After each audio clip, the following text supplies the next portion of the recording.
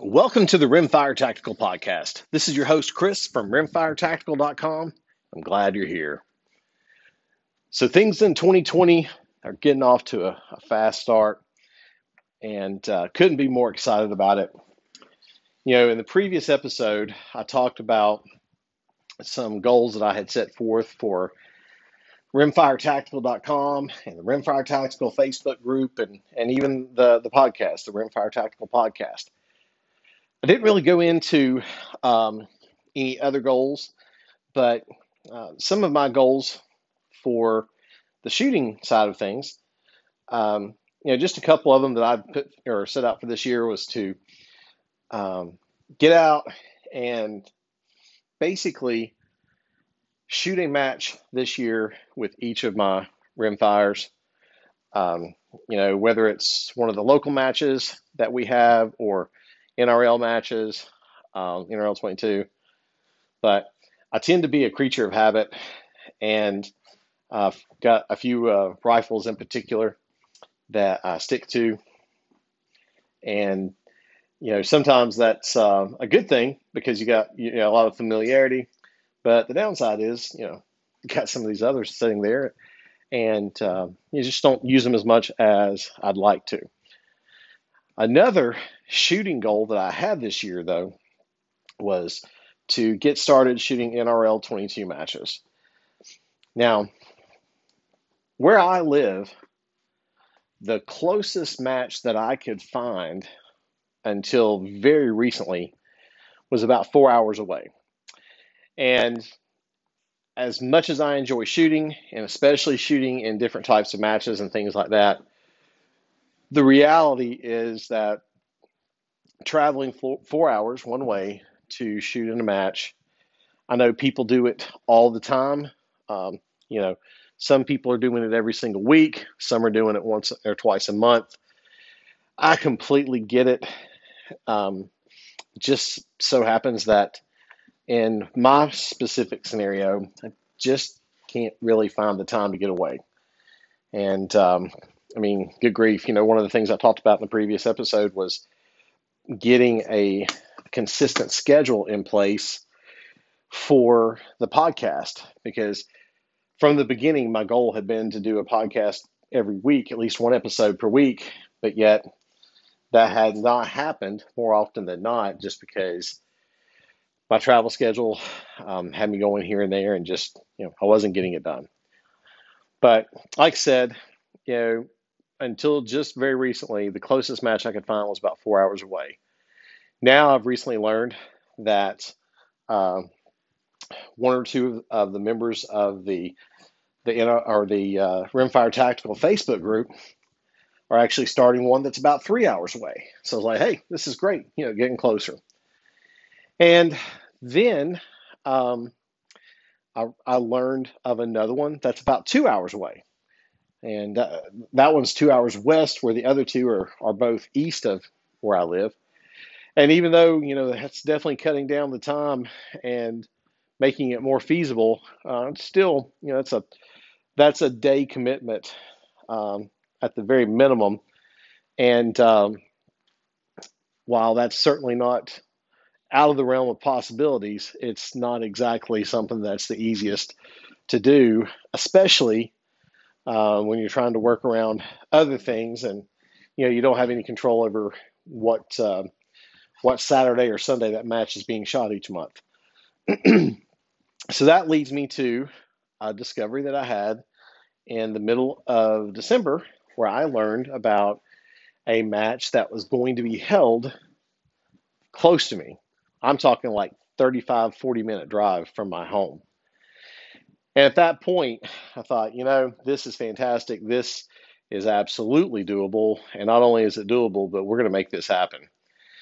Now, what's really cool about it is the two guys that are putting this match on are actually coaches for a youth shooting team in my area.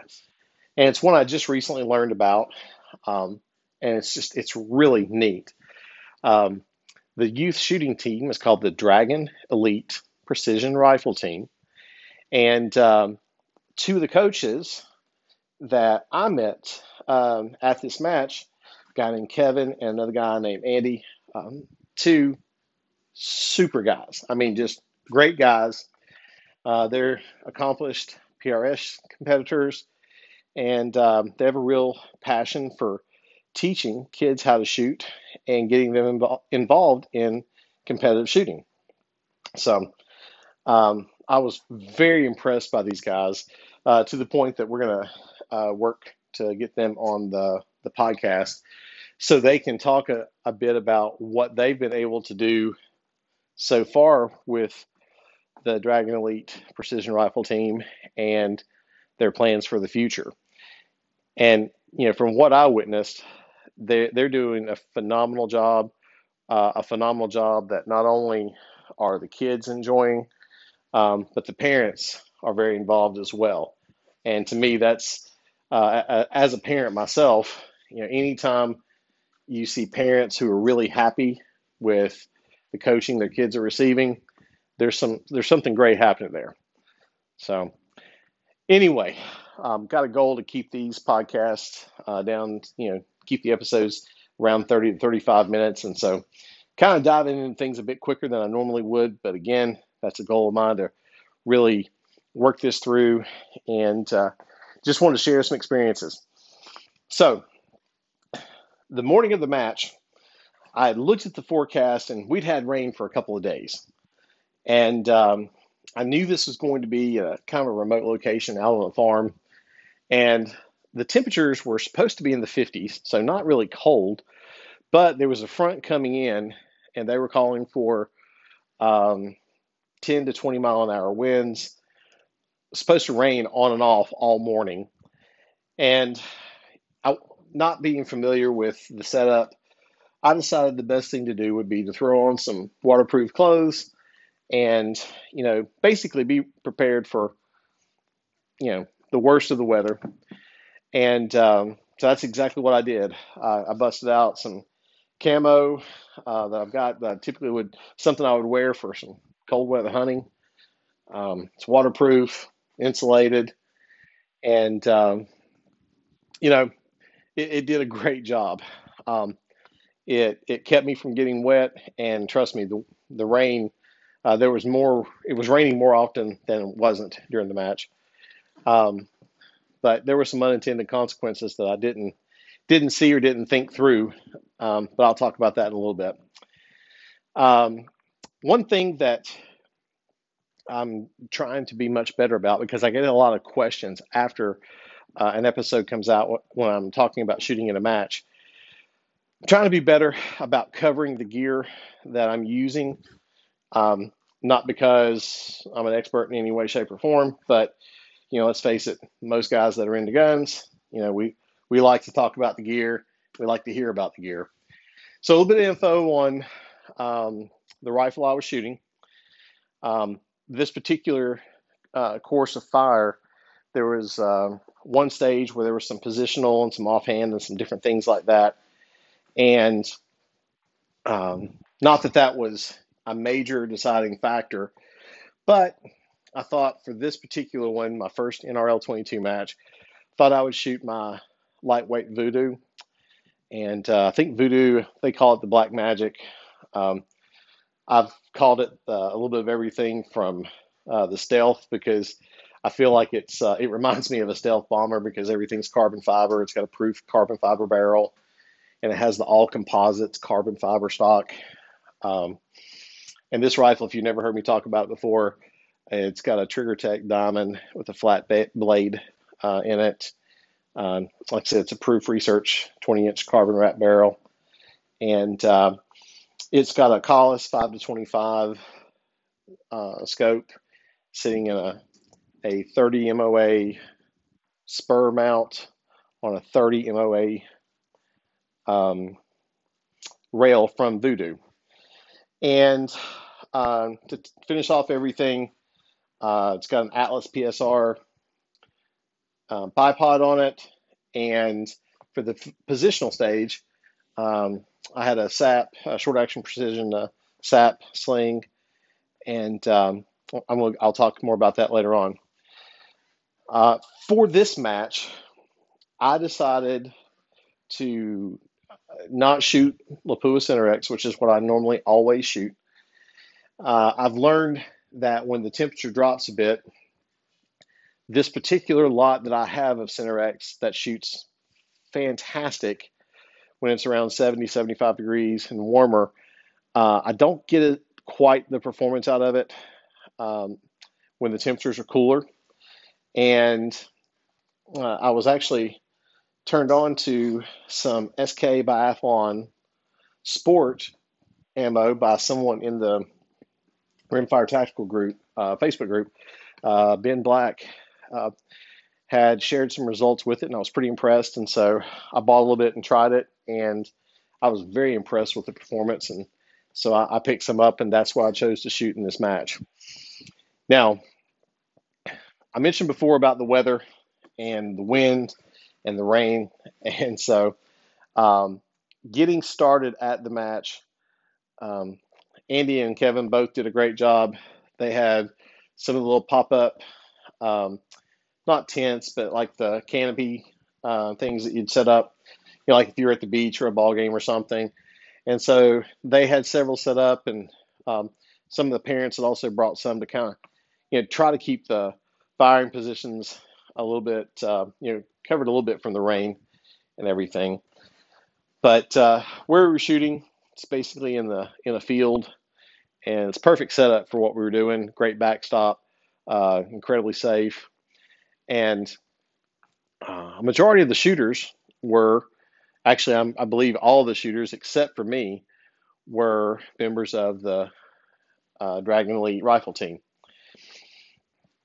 A lot of people didn't show that day that had registered or had planned to attend.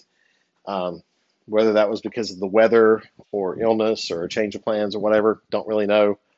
But like I said, there were several of us that were there, and we split up into a couple of different groups. My first stage was the ringing in the new year. And if you're not familiar with NRL22, basically all the stages are 120 seconds or 2 minutes for the timeline. And on this particular stage, you're dropping down to shoot off of a tank trap, and the targets are split up with a 1 inch target, a single hanger at 25 yards. At 50 yards, there's a 1.5 inch hanger. At 75 yards, there's a 2.5 inch hanger. And then at 100 yards, there's a 3 inch hanger. And the course of fire basically goes that you engage the target at 25 yards, and then your next shot is fired at the target at 50 yards. Then back to 25, out to 75, back to 25, out to 100. And then after you fire on 100, you come back to 25, then to 75, then to 25, then to 50. Now, this this stage was not something that I had had a chance to practice per se. As a matter of fact, I really didn't get a chance to practice for the match at all, which was not what my plan had been. I'd been traveling a bit the week before, and just didn't get the time to get out and practice. And right now, I don't have some of the props that I would need.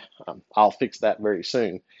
But what I did do is I took the advice of Mike Suttle from a previous episode, and you can always go back and listen to that episode. But Mike talked about the importance of dry firing. And he also mentioned that, every month that he shoots the NRL 22 matches, when the stages are announced, that he'll go out and, he'll shoot those stages over and over and over in preparation for a match. But even when he can't shoot, he'll dry fire. And so what I did, realizing I don't have a tank trap and didn't have the ability to get out, I went ahead and tried to dry fire and practice as much as I could at my house. And so what I did to replicate that tank trap as best I could, I took just a chair, just a kitchen table chair, and I tried to use that assuming that I would be somewhat close on the height, and tried to practice that as much as I could. Now, I have a Weebad um, waxed canvas mini fortune cookie bag that I had planned to use. And so I practiced quite a bit with that as I could. And once I got to the match, Kevin, one of the match directors, he was kind enough to take one of his bags and just throw it out there on the tank trap and let all the shooters use it. And I saw no need to, move his bag when he was kind enough to leave it out there. So I just took advantage of that bag, and it was very similar to the one that I was using. If you're not familiar with this Collis scope, the way that Collis designed this particular scope, the windage adjustments are actually on the left-hand side of the scope, where traditionally that you would find parallax adjustment. And consequently, since the parallax isn't on the left side of the scope, the parallax is actually a ring sort of around the base of the elevation turret. And so, it's actually a really great design, and I like it a lot. But I learned very quickly. I knew better than to do this, but it was my first stage, and I really wanted to get off to a solid start. So I did something that was against my better judgment.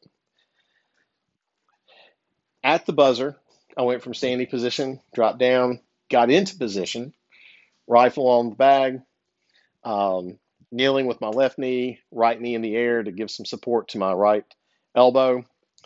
And I already had my elevation turret. I was dialed to 25 yards. I had the parallax adjusted to 25 yards.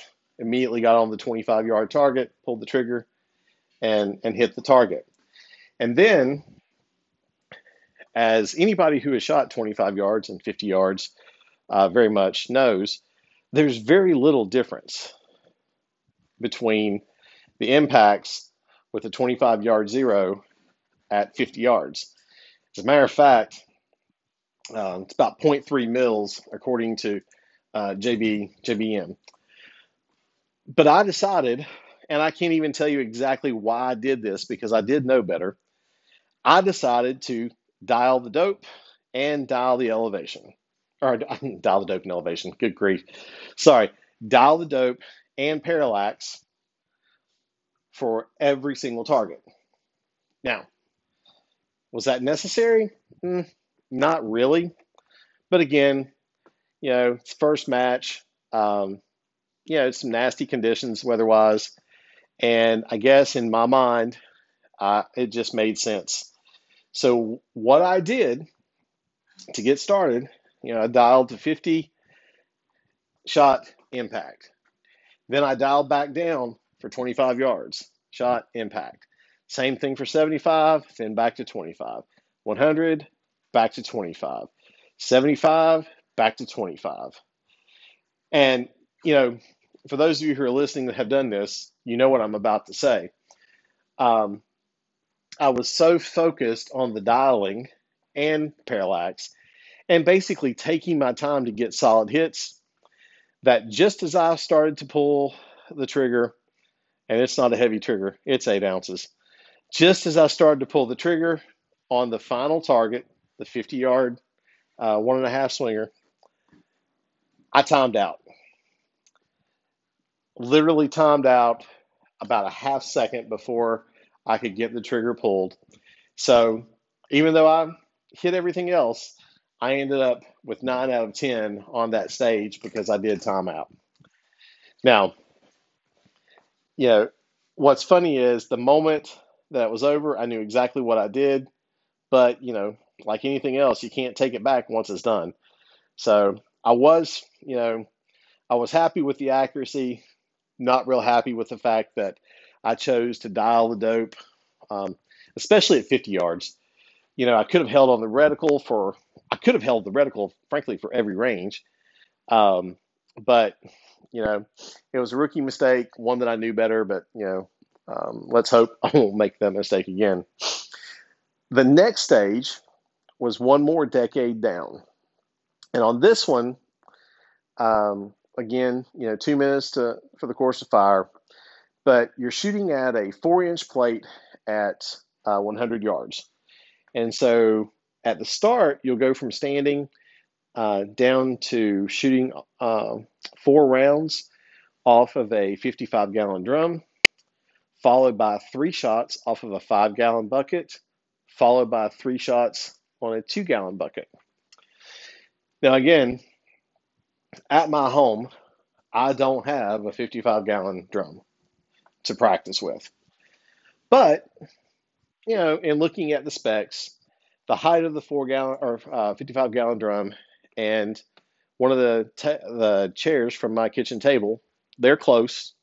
And so, again, I practiced at home by dry firing using the plate, or shoot, the plate, using a kitchen chair, just dragging it over to my living room. And again, on this stage, I got down into the same position, left knee down on the ground, that left leg, shin flat, right knee up in the air, right elbow resting on there for support. And on this stage, I shot that way for the 55-gallon drum, 4 shots, 4 hits, fairly quickly. Then I shifted over to the 5-gallon bucket. Now, on the 5-gallon bucket, when I had tried to get into that or use that same position on the 5-gallon bucket, I couldn't make that work. I couldn't get low enough to be comfortable. And, let's face it, if you're not comfortable, you're probably not going to get good hits. So what I did figure out I could do is I dropped into a sitting position, crisscross legs. I know growing up, we used to call it Indian style. Now I've heard the teachers refer to that as they've told my kids at school, you sit crisscross applesauce or whatever. But the gist of it is I sat that way, rifle on the bag, on the bucket, and my body facing 90 degrees away from the target, and had both elbows resting on the insides of my knees, rifle resting on the bag. It was a pretty solid position. And again, on this stage, or this part of the stage, 3 shots down range, three impacts, pretty quick. And then I was able to get moved over to the 2-gallon bucket. Now, the 2-gallon bucket, I actually didn't have a 2-gallon bucket, I don't think, but I had a bucket that was fairly small, and thought, you know what, I think I can make this work doing something completely different.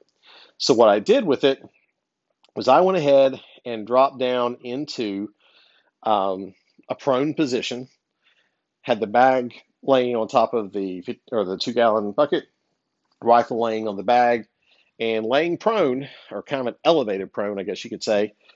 Had 3 shots down range, 3 impacts. It was a clean run, 10 out of 10. And, fun stage, really fun. Now, the next stage, this one, it's called Let's Party Like It's 1999. And on this one, it's shooting a Know Your Limits rack at 33 yards. You're going from a 1-inch swinger down, firing 2 shots at that one, then a 3/4-inch swinger that you're firing 3 shots, then a 1/2-inch swinger with 2 shots, and finally a 1/4-inch swinger, and on that one you're firing 3 shots. Now,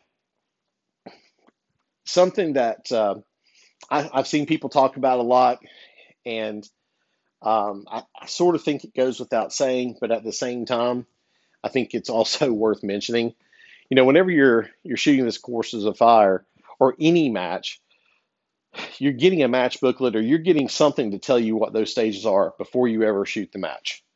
And so knowing that as you go to each stage, it only makes sense that you should go ahead and have your rifle set up for each stage before you start the stage. And so on this particular one, I knew I was shooting 33 yards, just like on the other, the previous one, it was 100 yards. And the one before that was the 25, 50, 75, and 100. So I'd already adjusted the parallax down, turned my magnification down just a little bit, just to make sure I was on target good, where I needed to be. But I went ahead and had my bipods, had those down, and I had the legs extended with the proper length to make sure that I could lay prone and shoot well. Now, on this particular stage, I didn't use that the Weebad wax canvas mini fortune cookie. I actually used I think it was like a Caldwell rear bag or something like that. It's one I've had for a long time, but the height on it is perfect, and it does a great job of holding the rifle steady. So again, with this stage, 2 minutes, you start standing, and then at the beep, you're going to drop down into a supported position, rifle on bipod, rear bag, and then engage those targets. And I'll tell you, on this particular stage, it was kind of tough, not so much because of the size of the targets, but just with everything being so overcast and muddy, and the know your limits targets being shot up pretty good, they kind of blended in to the background quite a bit. And so once I was on that 1-inch swinger, I really had to make it a point. I just went ahead and kind of increase the magnification on the scope just to make sure there was no mistakes, and I didn't miss because I was aiming at something that wasn't part of the swinger. But on this one, I was very fortunate. I had a clean run, impacts all the way throughout. And man, I love these types of targets. I think they're literally a blast. They're so much fun. But I was really fortunate to go through that with making good time. The fourth stage, one called Hindsight is 2020. On this one, you're shooting targets at a 1.5 hanger at 50 yards, or swinger, a 2-inch out at 75 yards, and then at 100 yards, you're shooting a 2.5 inch swinger, and then a 3-inch swinger as well. And so at the buzzer, or beep, whatever, you're going to drop from a standing position down into a supported prone, rifle and bipod, having a rear bag, and you're going to shoot the 50-yard, 1.5-inch swinger. You're going to fire one shot at it. Then you're going to transition out and shoot the 75-yard, 2-inch swinger twice. And then you're going to go out to the 2.5-inch at 100 and shoot it 3 times, followed by 4 shots on the 3-inch. Now, on this particular stage, plenty of time, and obviously I already shot targets at these different ranges and everything. So drop down, center punch the 50-yard and the 75-yard, and the wind was picking up a bit. So, it wasn't anything that was, should be blamed for a miss, but I was paying a little bit more attention to it. And so I had been favoring the right side of the target, but not holding, right edge or anything like that on the 50 or the 75. So on the first shot at the 2.5-inch swinger out at 100, first shot, I hit it. And what was interesting is I was holding a little farther, not, like I said, not on the right edge, but just inside the right edge. And I got an impact.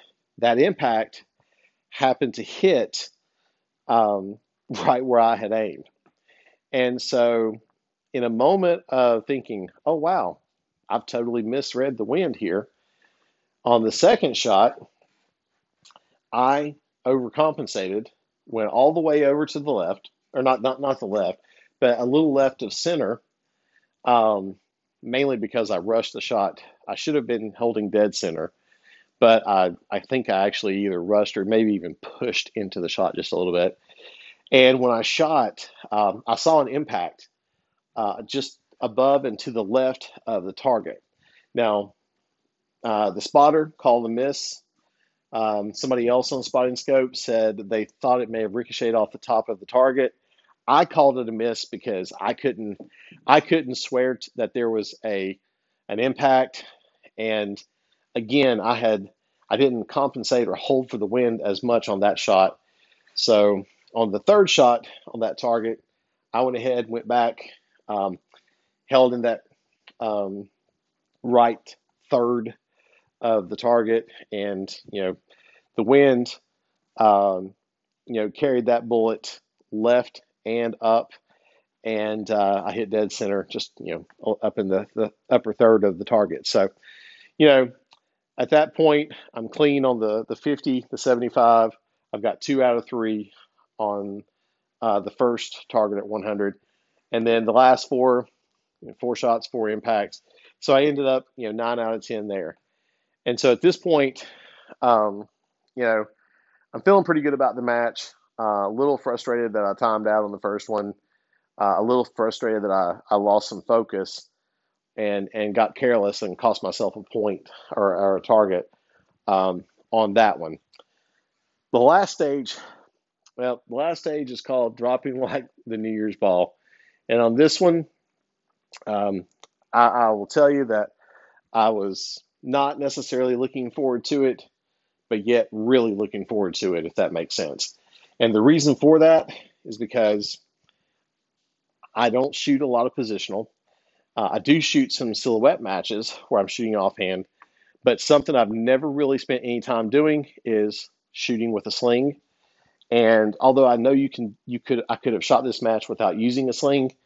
I saw it as a great opportunity to, learn and try out some new equipment. I knew it was a shortcoming for me as far as being able to shoot with a sling, and it just seemed like such a great opportunity. Well, something I learned in this stage is when I practiced this at home, and I did practice quite a bit. I practiced getting into the sling. I practiced getting the sling adjusted properly. I practiced dry firing. I practiced really this stage more than anything else. And everything about my practice I felt like was really good. And while I can't tell you I felt 100% confident in this stage like I did in the others, I can tell you I was feeling pretty good. I can also tell you that one thing I did not do was I didn't think about what I would be wearing the day of the match when I was practicing. So sitting in my home, how comfortable, 72 degrees, I was practicing with a t-shirt on. At the match in 50 degrees with rain and 10 to 20 mile an hour winds, I was in a heavy hunting coat. And the difference in the padding and everything, that made a real difference. And again, I would call that a rookie mistake on my part for not thinking that through. So what happened here is I didn't check the sling because it's cold range. You don't touch your can't. You're not supposed to be, messing with your rifle until you're coming to the line. And which I think that's a great rule, by the way. I'm not slamming them at all. I think that's a fantastic rule. But as I got up there and was ready to shoot, I went to sling up and quickly figured out, oh my gosh, this is all wrong. This is wrong, wrong, wrong. And um, at that point, I got in my mind or in my head way too much. So what ended up happening is I wasn't comfortable. And I'm sorry. Basically, the stage design is you're shooting a 3 inch. You're shooting at 35 yards. There's 2 paper targets. They're 3 inch round targets, bullseye.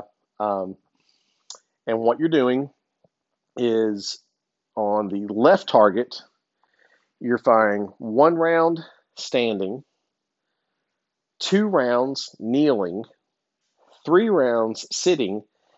All of those shots are fired on the left circle. So there's a total of 6 shots that should be on the left circle, followed by 4 shots shooting unsupported prone on the right. Well, when I went up to shoot, like I said, I've got this plan in my mind. No big deal. We're going to do this. And then, like I said, immediately figured out, oh man, I messed up. I messed up by not practicing this, getting into the sling.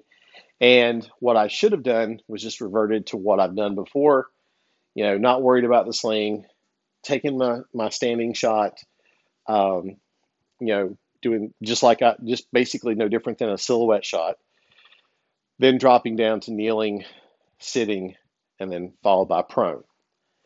Instead, I tried to fight through it, and on the standing, I couldn't get comfortable. And finally, I did the one thing that I know not to do. I know it and know it and know it so well, and yet I still did it.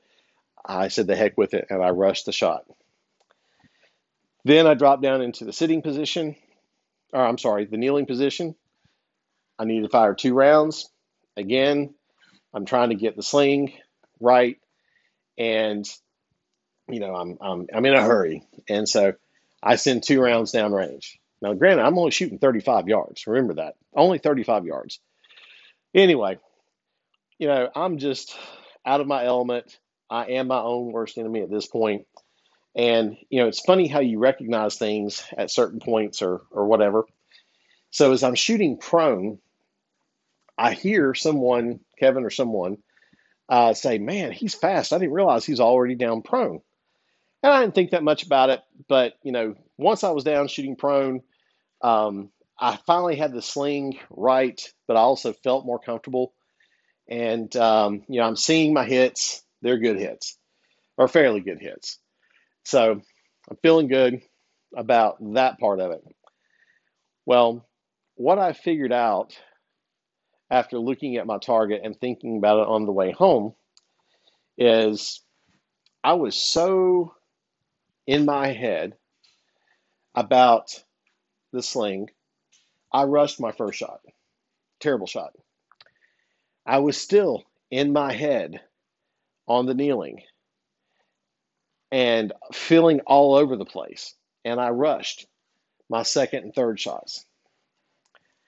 What I didn't realize until I was on my way home that day was that I was so wrapped up in trying to figure out what the heck was going on and trying to solve the problem.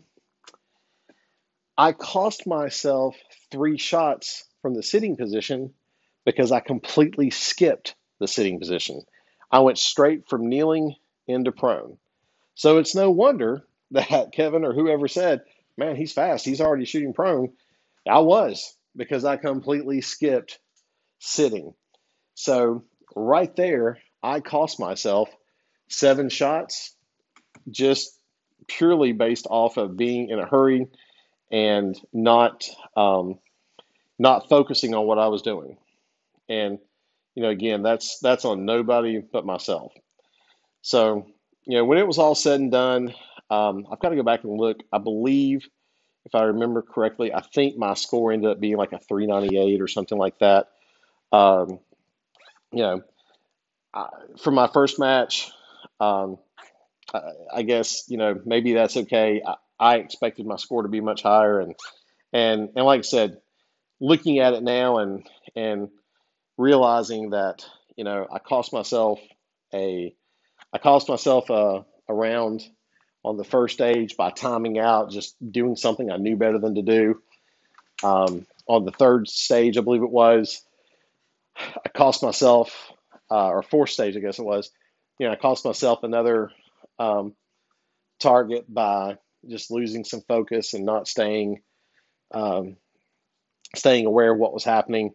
And then, like I said, falling apart on the positional stage. And I remember watching a video of Tyler from NRL22 talking about, hey, man, I'm going to have positional stages in here every single month. Well, and he goes on to talk about why. And I'm the perfect, example. I knew what to do, and I still didn't do it. I didn't perform. Ultimately, you know, as far as everything else goes, hey, man, that's on me. Um, the rifle the scope, the ammo, everything, that complete system, it all did exactly what it was designed to do.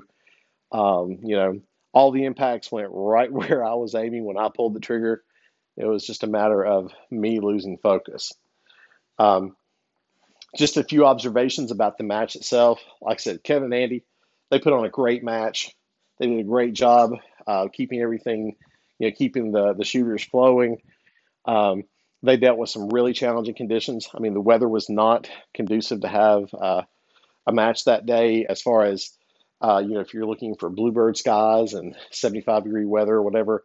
But I appreciate that fact that they had the match so much because, obviously I was looking forward to it. But I've heard horror story after horror story of shooters driving 3-4 hours or more to go shoot a match, getting up and leaving their homes at 4 or 5 o'clock in the morning to be there at a match that was going to start at 9 a.m. just to find out that there was a chance of rain, and the match director decided to call off the match, but didn't bother to post anything on, the Facebook page or notify shooters that had registered or anything. So like I said, hats off to them for running the match. I had a phenomenal time. I can't wait till next month's match. Um, the kids that were shooting, just a great group of kids. Most of them, some were borrowing rifles or from Kevin or Andy. Most were shooting either Ruger precision rimfires. I noticed a few of them had, aftermarket barrels. I don't know whose. I didn't ask any questions that day. Another shooter or two was using the CZ 457 Pro Varmint, which is a great rifle. I bought one to shoot in some base class and can't wait to get that thing out and see how well it shoots. Optics, it seemed like most of the shooters were using the Vortex Diamondback Tacticals, either the 4-16 or the 6-24. Most of the shooters, it seemed, were shooting either, if I remember correctly, SK Standard Plus was the most popular. Did see one shooter, a young man was shooting some the Federal Green Tag or CCI Green Tag, and it's just, like I said, a neat match. Oh, there was one other shooter there. I believe it was actually Kevin's daughter shooting a Voodoo in a KRG Bravo chassis. But anyway, enough about all that. Like I said, just I can't tell you enough about how much fun I had and how I can't wait to shoot another match. If you haven't been out to shoot an NRL22 match, man, find one and go. Take the rifle, take what you got. The Course of Fire is on the NRL22 website, and you can go and research the Course of Fire. And even if you don't have access to a range, you can do the same thing that I did. Use a stool or use a chair. Use things that you have at your house, maybe a ladder or whatever, to practice. The website is NRL22.org. Check it out. And last but not least, on a completely different note, and just a funny thing, if you happen to know anybody that drives a Toyota Highlander, especially if they happen to drive a Toyota Highlander hybrid like myself. I'm not real big on the hybrids, but with what I do, I'm on the road a lot. I needed some ground clearance. I needed something that's fairly comfortable, but also would get some decent mileage. And so I've had this thing for a couple of years now. This is the first time I've ever had it out in some muddy conditions. And when it says IAWD on the side, that's supposed to stand for Intelligent All-Wheel Drive. What I can tell you Intelligent All-Wheel Drive means, translated, is don't ever take this thing anywhere other than pavement or maybe gravel. Because I got stuck without even trying. Now, in fairness, I wasn't the only one that day. But thankfully, Ford makes some great four-wheel drive tractors. And, there was one available to get me out of there. But that just added to the joy of the day, man. I mean, it was so much fun, and I've laughed about it 100 times since. But again, hats off to Kevin and Andy for putting on a great match, one that I can't wait to shoot next month. If you haven't been out to shoot one, please go. You're going to have so much fun. As always, if you have any suggestions, comments, questions, feel free to head on over to the Rimfire Tactical Facebook group. Reach out to us. If you'd like to be on the show, if you're a match director, a competitor, or anyone in the industry, feel free to reach out to us at contact@rimfiretactical.com. Again, that email address is contact@rimfiretactical.com. Lastly, I want to talk about a sponsor of the show. We have a new sponsor. For anyone that's in business in general, especially anyone that's in the firearms business, you know that taking credit card payments is a major issue for any business, but especially ones in the firearms industry. For most businesses, credit card payments make up somewhere between 50 to 100% of the income of that business.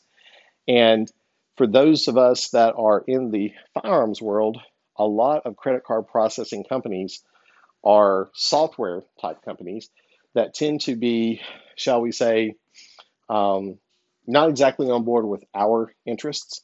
And because of that, they are not big fans of the gun industry. And more than a few companies have just completely shut down the credit card processing of people or businesses that sell guns, gun parts, or even weapons in general, something as simple as knives.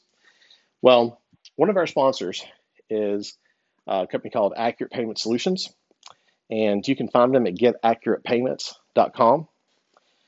Feel free to head on over if you own a business. You don't have to be in the firearms industry, but if you own a business and you're looking for a better option with your credit card processing, by all means, reach out to them. If you head over to getaccuratepayments.com, there is a contact form. You can simply fill that out, and someone from their team will reach out to you. They're not going to bug the snot out of you. They're simply going to reach out to you by phone, by email. You tell them, and provide information. If you have questions, they can not only talk with you about their solutions for a retail store or e-commerce, or if you're going to gun shows or whatever the case may be, they can go over their solutions to those different types of businesses and fill you in with all the information. Again, it's getaccuratepayments.com. All right, guys, that's it. Go out, do some shooting. Just remember, it's Rimfire Tactical. It's lots of fun, but it's not just a 22. That's it. Cheers.